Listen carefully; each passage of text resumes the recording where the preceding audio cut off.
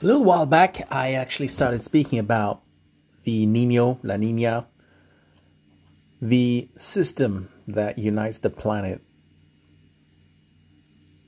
and drives temperatures, changes in temperatures, and how they are affected by climate. An article came out again, which I thought I could still add to the lot. And it was published June 4th by Helen Czerski in The Guardian. It's titled, Why We Need to Respect Earth's Last Great Wilderness, the Ocean. There are plans to harness our seas to help tackle the effects of the climate emergency. But without understanding and respect, the life support system for our planet could be trashed.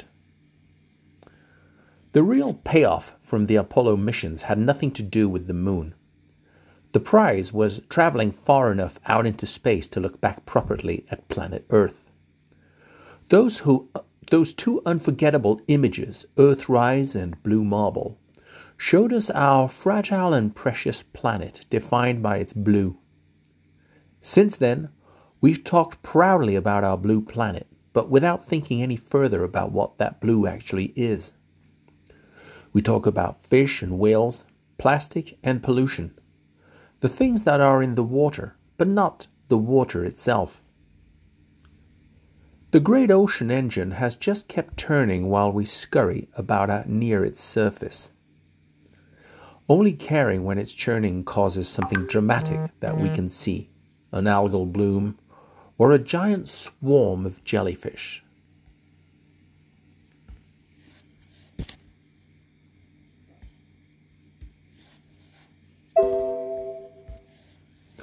More than 50 years after Apollo, the ocean is starting to get more attention. But a growing slice of the discussion is based on the assumption that it is there for us to use. A resource to be exploited, a great volume of nothing that human inventiveness is going to turn into something. And this is incredibly dangerous.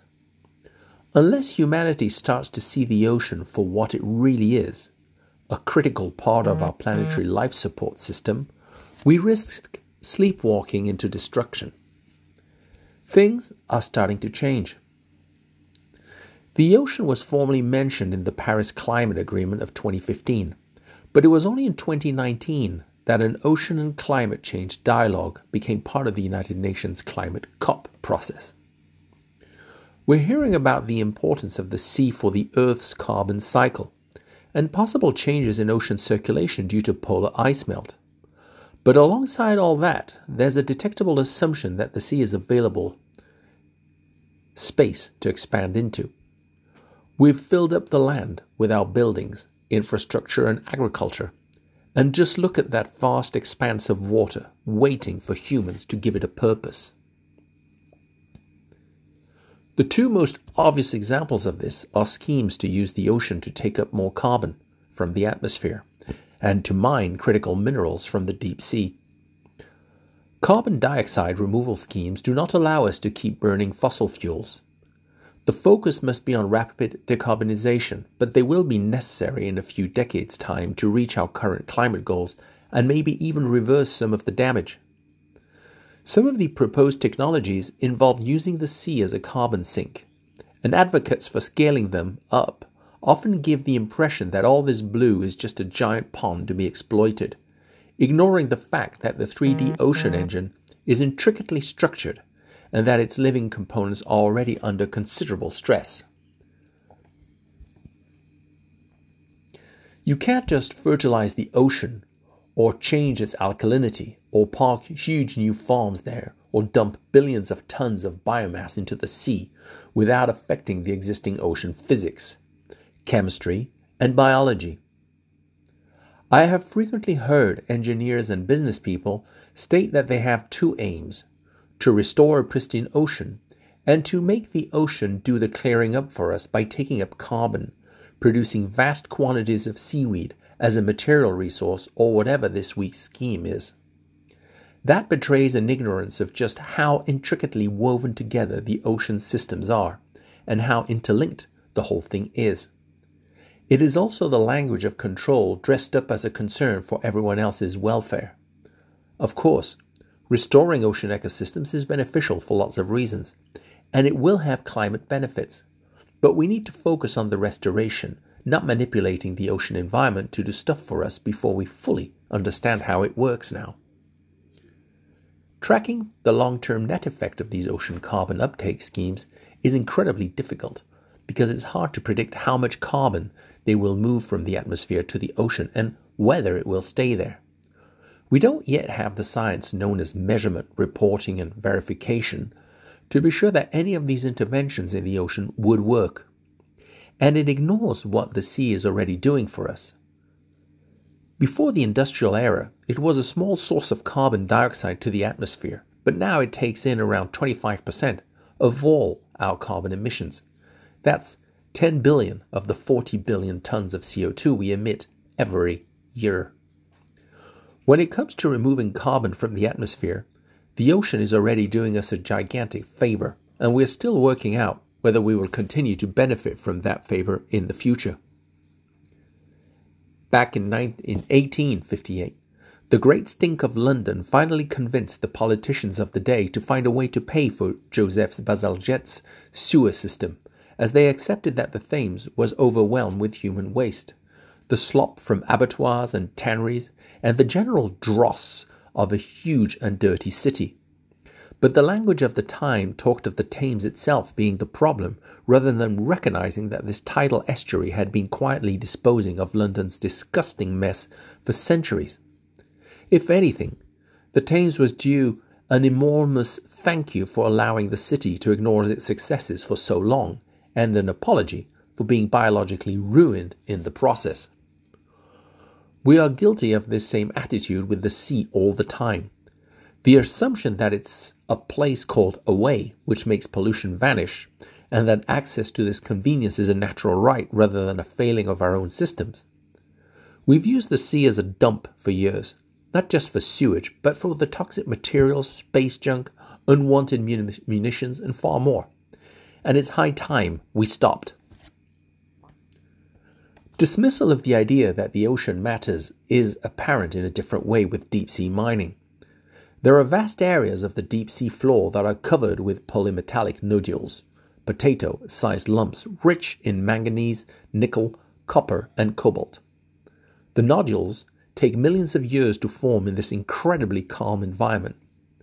These plains are home to a phenomenal array of strange life that drifts and crawls across the nodules, secure in the darkness and the quiet. The advocates of mining these nodules give their investors the impression that there is nothing there that matters, so the mining is consequence-free. But of course, that's not true. These are delicate ecosystems that are difficult to study, and we're still picking apart the basics. Two things are clear. Any mining would generate huge plumes of sediment that would have great effect downstream, and monitoring the mining carefully enough and for long enough to check for the full environmental consequences and compliance with regulations would be extremely hard to do. Society needs to have the debate about the pros and cons of this. Maybe the eventual decision will be that it is a necessary trade-off. But you can't start from the assumption that the ocean isn't doing anything of value down there already. I'm not saying that we shouldn't have any ocean infrastructure. Offshore wind is going to be a critically important energy resource. And there may be places where tidal and wave energy generation is the best option.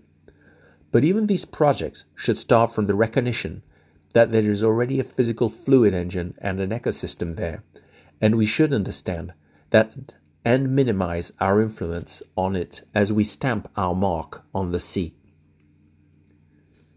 The ocean of salty water that surrounds our planet has layers, currents, an intricate structure, and a very dynamic existence. Life is woven through the physical engine, its locations and abundance dictated by the character of water produced by the swirling, flowing patterns generated by a liquid engine on a spinning planet fed with solar energy. Life in the sea is different from life on land. On land, a tree is our model for the best of the natural world. Huge, decades or centuries old, stationary, a reliable feature in a fixed landscape. In the sea, about 60% of the biomass is too small for us to see with the naked eye. And it has rapid, fleeting lives with no long-term storage of resources. These living passengers form the foundation of the ocean food chain, and there is almost as much photosynthesis in the sea as there is on land, although it's not true that the ocean generates half the oxygen we breathe, because almost all of the oxygen produced in the ocean is consumed in the ocean. The dolphins are lovely, but to think that sea life is all about such charismatic megafauna is to miss the point. It is time to move on from this language and this mindset. What if we could look at the remains of Earth's last great wilderness and have some humility in how we approach it? The first deep-sea explorer, William Beebe, traveled into the depths in a small metal sphere with tiny windows which he described as dangling in a hollow pea on a swaying cobweb a quarter of a mile below the deck of a ship rolling in mid-ocean. He knew his place, a visitor to an alien world, there to look and admire, not to plunder or conquer or modify. We need to shift our view of exploration from drawing maps to understanding processes. And we need to shift our expectations for our activity in the sea from creating our own processes to fitting in with the ones that are already there. Our planet is defined by its ocean, and therefore so are we. We cannot afford to speak of the ocean as though it is simple or empty or worthless. We have to see the dynamic engine as a critical part of our existing planetary life support system, in whose shadow we are privileged to live. Instead of seeing the ocean as a solution for climate change, we need to see it as a test of a new attitude to our planet, one that doesn't treat it as a combination of universal rubbish bin and exploitable resource. Ask not what the ocean can do for you, but what can you do for the ocean? The Blue Machine, How the Ocean Shapes Our World by Helen Czerski is published by Tova. That was an article taken into The Guardian by Helen Czerski. I hope it broadens up your perspectives, reassesses your assumptions, and allows you to see things in more ways. And do yourself a favor. Go read the article itself and follow up with all the other articles that you'll find around Czerski and the topic. Thank you very much for listening. This was the Ocean Matters podcast. Till the next one.